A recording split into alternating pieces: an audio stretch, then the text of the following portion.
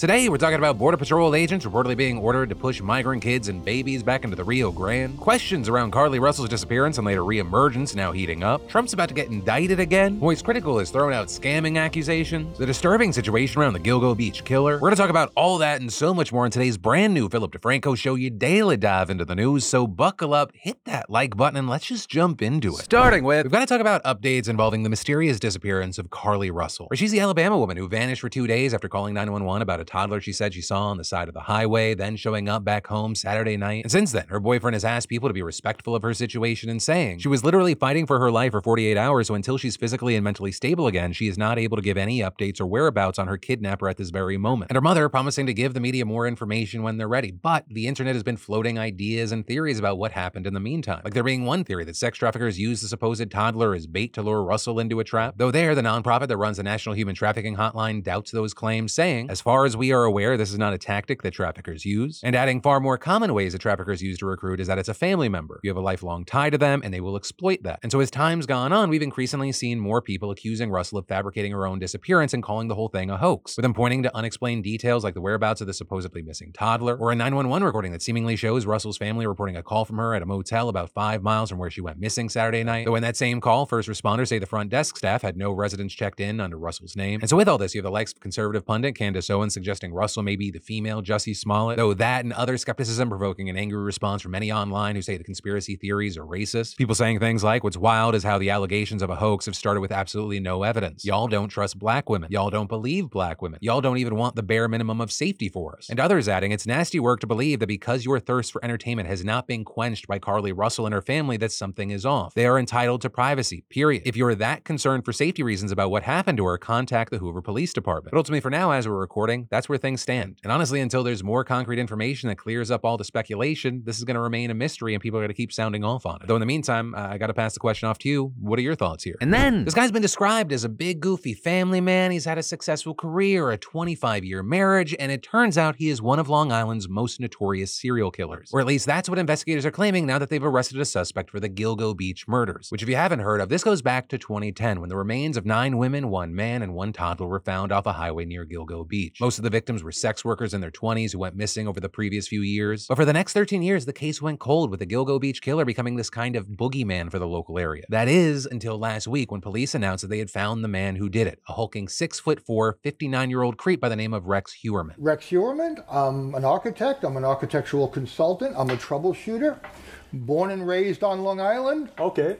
Been working in Manhattan since 1987. And as for the evidence, police reportedly connected him to the murders through a discarded pizza box with DNA matching a hair found on the burlap used to wrap a body, as well as 4 burner phones police say that he activated before each murder and shut off afterward. Court records showing a Google search history that allegedly shows he closely followed the murder investigation, looked up sex workers and torture porn, and stalked and harassed the victims' families after killing them. Also inside his home, detectives reportedly found over 200 guns and a life-size doll inside a glass case. But all of this leading to last week, video capturing the moment when agents in dark suits swarmed on 5th Avenue in New York for his arrest. And on Thursday, he was charged with 3 counts of first-degree murder, and he's the prime suspect in a 4th. Though there, he pled not guilty, and his lawyer saying that he wept when he was arrested. But what's been perhaps most shocking for so many people is how normal this guy appeared to be. At the same time that he allegedly murdered several women, he also was living the suburban life with his wife and 2 kids. Also notably there, police saying that his wife's hair was found on multiple bodies, though she was out of state when the murders happened. And the county commissioner saying that he believes that the family were completely unaware of his crimes, saying they were shocked, they were disgusted, they were embarrassed. Meanwhile, you had neighbors telling the Times that the family was reclusive and enigmatic. Cashiers at a supermarket saying they knew them as this quiet, cheerless family that shopped several times a week, though Heuermann never accompanied them. But then also you had others describing him as a menace, saying they told their kids to avoid his house on Halloween, that he glared at them while swinging an axe in his front yard, with one neighbor saying we would cross the street, he was somebody you don't want to approach. And all the descriptions of people either who were like close in proximity to him or actually knew him kind of show how he was able to compartmentalize things. With these back-to-back lines from the New York Times, I think, really highlighting this. With the article stating Mr. Heuermann's friends and clients in the real estate business were flabbergasted, but then saying his neighbor said, I wasn't surprised at all because of all the creepiness. And I think that's why you should almost like never be surprised by things, because whoever you get in the moment, that's who they're giving you. But with all this, you do still have to keep in mind Heuermann is still insisting on his innocence, and so we're gonna have to see how this trial plays out. And then Barbenheimer is fast approaching. We're just now days away, and with the dual strike happening right now, while there's a lot of excitement, there are also a lot of questions. Because you got some consumers calling for a boycott of streaming services, others wondering if they're crossing some sort of picket line just by going to see a movie in the theaters. Some wondering, do I need to cancel my tickets to show solidarity? And well, the short answer is no, that's not necessary. You can still go to the theaters and watch TV and support the writers and actors. But right now, neither of the guilds asking consumers to boycott any content, so your Barbenheimer double feature can continue as planned. Though current box office estimates say that at least domestically, about twice as many people are expected to go watch Barbie. But more specifically, with the situation, you had one WGA strike captain tweeting, WGA nor SAG have asked for a boycott of the streamers. So that's not union guidelines, but you do you. But you can donate to the entertainment fund, or bring water to the picket lines, it's really hot outside, or food. Meanwhile, you also have others encouraging people to go to the theater and watch television, or saying the show/movies created prior to the strike still deserve your support, and adding do not boycott anything coming out soon unless the unions call for it. Go see Barbie, Oppenheimer. Another SAG strike captain adding, a reminder, SAG has not called for a consumer boycott. Please keep watching TV and films. If anything, this helps prove the studios need us. AI doesn't have the soul or emotion real people do. Also, this helps prove marginalized stories and actors are sorely needed in our industry. Which on that note, if you want to donate to the Entertainment Community Fund, which helps impacted workers, as well as the Union Solidarity Fund, I'll link to those down below. And then, is it a scam or is it just trash? That is the debate around this situation involving two creators by the name of MoistCritikal and Nick E. User. Because MoistCritikal says that he got scammed yesterday, posting a video saying he was going through Steam to play some of the worst games there when he came across a game called Greed of Man with terrible reviews. Saying it looked like a fun, shitty game, it caught his attention, normally at a $30 price tag, though he got it on sale for $20. $20 for the worst experience I've ever had on Bad Games Night. The game's not a scam just because it's bad. I'm going to get into it in a moment. It's a legitimate, genuine scam by all definitions. With him then going on to describe the game as empty and non-functional, saying he went to the Steam community forums to see if there was any chatter, and it turns out this game was actually developed by a TikTok star. His name is Nick the User, and he is apparently notorious for making fake games and hosing his audience down for money, buying into the idea that he's a great game developer releasing hit products. With Greed of Man apparently being his latest endeavor, which he initially promised would be free to play, but then it hit the market at $30, even though the price was eventually lowered. And according to Moist, he believes that one aspect of it might be similar to a phishing scam as well, because as he was playing it on Steam, tons of people started telling him it was a scam. He then later stopped playing to get a refund, but also realized to play the game, he had to put his Steam account information in, so he speculated. Let me run through how I think this goes. I think what's happened here is Nick has made games like this, which are basically like GTA Online or Roblox open world, come in, come on. And what happens is when you try and play the game, you have to sign up on his website, which I did, and you have to link your Steam, which I did, like an absolute buffoon. So I think what he does then is he maybe sells your information somewhere. And saying he doesn't think Nick uses the information himself, but rather he's a data harvester. And notably, Moist isn't the first YouTuber speaking out against Nick. Right, just last week, another YouTuber by the name of Big Fry TV also made similar allegations, saying Nick amassed a large audience promoting a different failed game before Greed of Man, and saying he's now making almost $3,000 a month off of his Patreon, where he says he promises stuff like early access betas, including to Greed of Man. So you have all that, and then for his part, Nick, who is apparently only 17, responded to previous scamming accusations by saying he's just a high schooler who does this for fun on the side, and adding, scams are something where you get your money taken and you don't get anything out of it. This, it's a Steam game. You can buy the game, and if you don't like it, you refund it. And today, he actually made a video responding to Moist, saying he understands why he thinks the game's a scam and wants to correct any wrongs. And about calling all of my games and projects scams, I just don't think I fully understand how large my audience truly is. Like in my mind, when I was making those projects, I had a really small community of just a few people that were kind of interested and were willing to pay a decent amount of money to help me develop and learn new skills with the game development.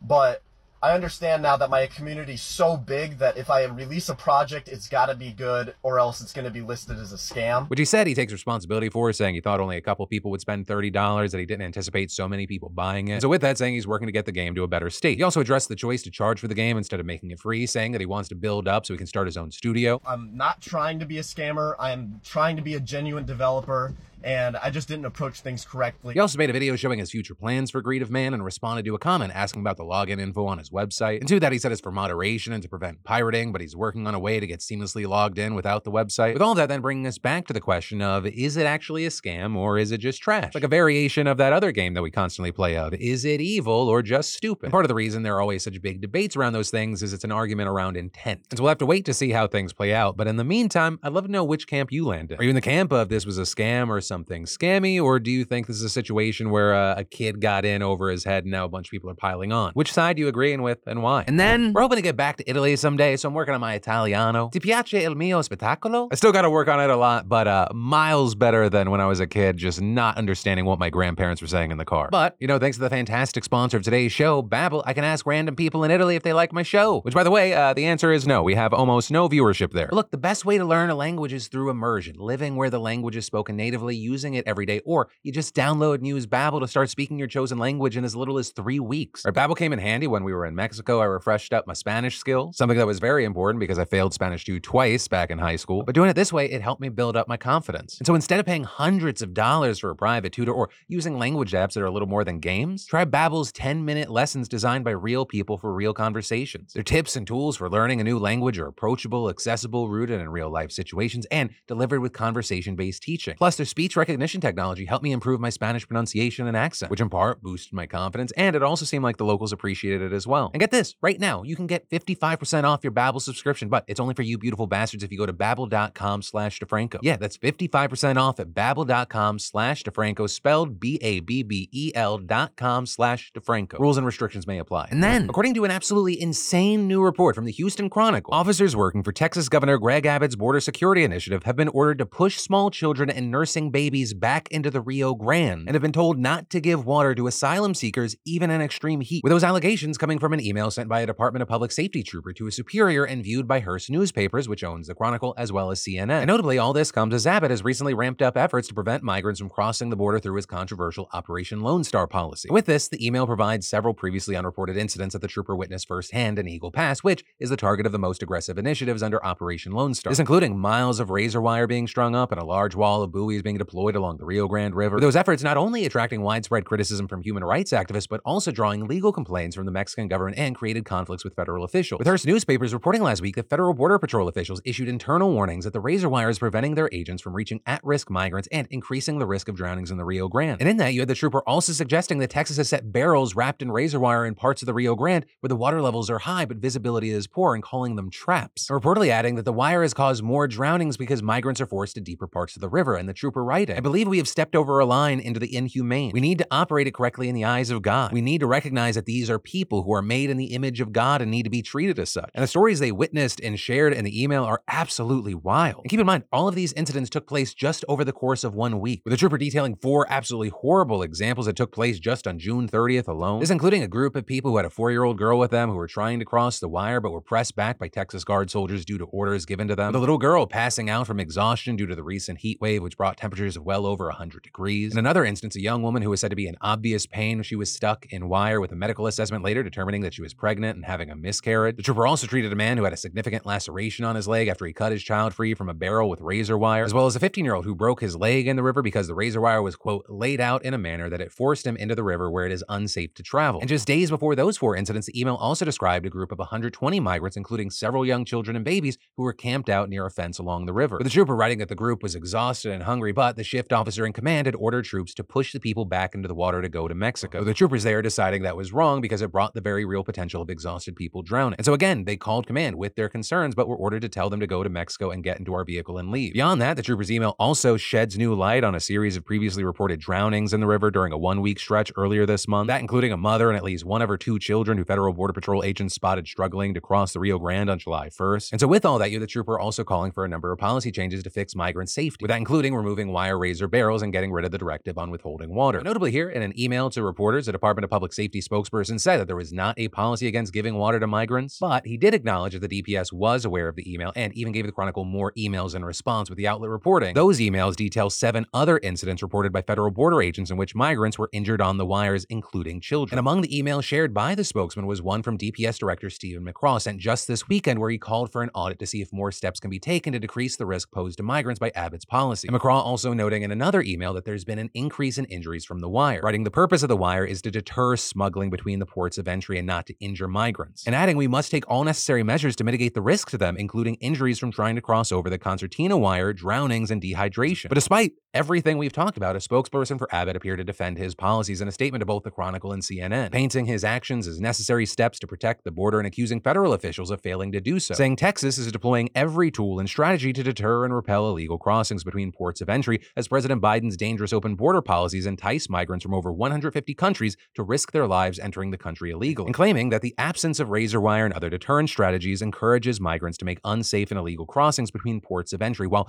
making the job of Texas National Guard soldiers and DPS troopers more dangerous and difficult. But of course, this story and Abbott's response have gained widespread backlash from many people and even top leaders in the state, and that including Beto O'Rourke, who trended on Twitter this morning alongside the story after sharing the article in writing, "Abbott, you are a thug, a murderer, a ghoul. People are dying while you play war games against defenseless mothers and children. Pro-life my ass." With him also calling on Biden to step in and saying that he's the one person who has the power to stop Abbott, which is also something that's been echoed by other leaders, and some leaders calling for a federal investigation. But with that, we've also seen experts say it's unclear what powers exactly Biden would have here, as well as would he actually try to step in and use his executive authorities over a governor, because even if he did, any challenge would likely be taken to the courts. And then, I never thought I'd have to give this advice, but do not run into North Korea. And I say that because this one American soldier apparently thought that this would be a good idea. Notably, he hasn't been heard from since he did this. It's believed that he's now in North Korean custody, but of course, one of the biggest questions is how did he manage to cross arguably the most fortified border in the world? And apparently, he just stepped over it, with the incident happening when he was on tour of the Joint Security Area, where the South Korean side's run by the United Nations Command and has completely open public tours all the time. And unlike the DMZ, which is an almost 2.5-mile buffer around the rest of the border full of landmines and barbed wire, you can actually just walk into North Korea from this spot, with the border just marked by a single concrete line, and you won't get shot for doing it as the soldiers aren't even armed. Right, so where you might remember Trump walked over to meet his BFF Kim Jong-un. Now initially, there was some mystery as to whether this was like an accident or what actually happened, but now US officials are quoted as saying that he willfully and without authorization crossed the border, and more information has been slowly trickling out, with it now reported that the unnamed soldier was actually facing disciplinary action and being escorted back to the US. But somehow, through whatever means, he managed to shake his escort to the airport and got back into South Korea, where he joined this tour. And an eyewitness actually told Reuters that while at the Joint Security Area, the man gave out a loud ha ha ha and just runs in between some of the buildings. And usually there are guards near the buildings, but it's also not unheard of them to back off a bit during the tours. And as for the North Korean side, it actually hasn't had visible guards since the pandemic began. But ultimately, with where we are, you have the US and UN moving to have the soldier released, but he's also probably gonna have a bad time, because on top of the disciplinary action he may already be facing, he's looking at more problems because of the stunt. And also keep in mind, his timing could not have been worse. Tensions between North Korea, the US, and South Korea have been rising lately, with North Korea testing more and more advanced missile systems. So it really wouldn't be surprising if we saw this soldier turned into a bargaining chip or a propaganda piece. Right, in the past, you've actually had US soldiers defect to North Korea for a variety of reasons, and they're turned into tools to show the citizens there, hey, look how great North Korea is. But just a friendly bit of advice, if you are on the run,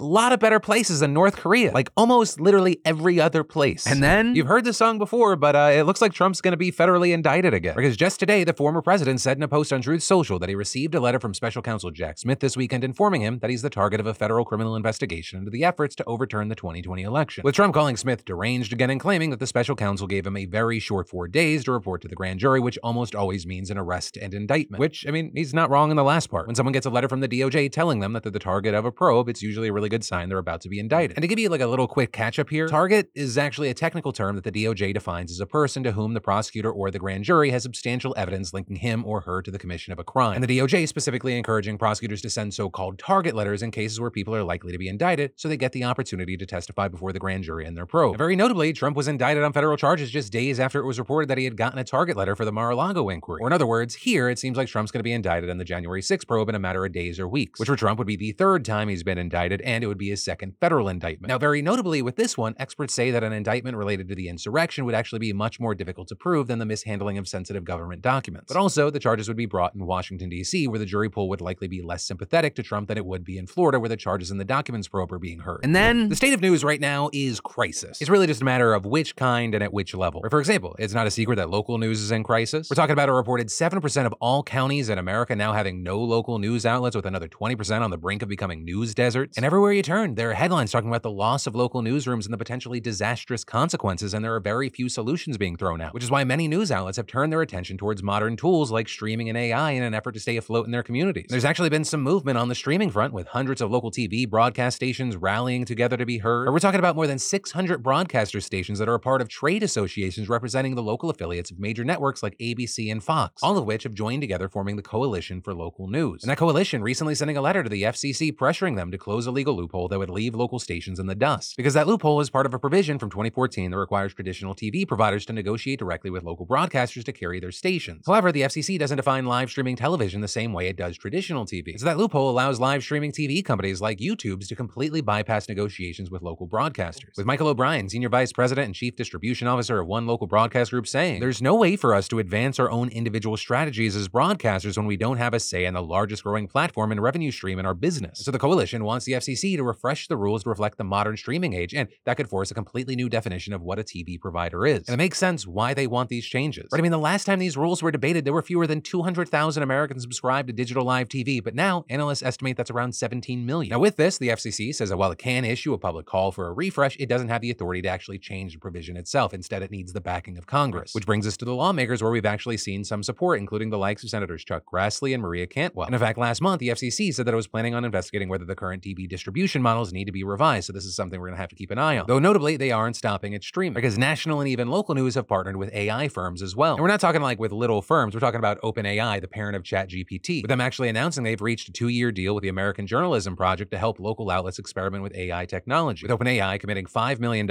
in funding to the AJP, who in turn will use it to offer grants to its organizations to experiment with AI and find the best practices for its use in newsrooms and products. With that money also reportedly being used to create a studio with the AJP to support local news as they experiment with the technology and share feedback with OpenAI and what is and isn't working. And the CEO of AJP saying, "We see this as an opportunity to create a feedback loop between OpenAI and the local journalism industry." Right? It's just one part of their greater goal of establishing a relationship with the journalism industry for news and tech share. Like, for example, just last week, they announced a 2-year deal with the Associated Press to share access to certain news content and technology, with the AP offering up some of their text archives for OpenAI to train their artificial intelligence. And with that, the AP will get access to OpenAI's technology and expertise. And with this, Axios is reporting that this partnership is meant for both sides to determine what responsible use of artificial intelligence in the newsroom looks like, because there's been a lot of concern about the future of AI, specifically in news, with their senior VP and CFO saying, "News organizations must have a seat at the table to ensure this happens so that newsrooms large and small can leverage this technology to benefit journalism." And that is where your daily dive into the news is going to end. But for more news you need to know, I got you covered right here or in those links down below. And if you've already watched everything, do not worry, because my name's Philip DeFranco. You've just been filled in. I love yo faces, and I'll see you right back here tomorrow.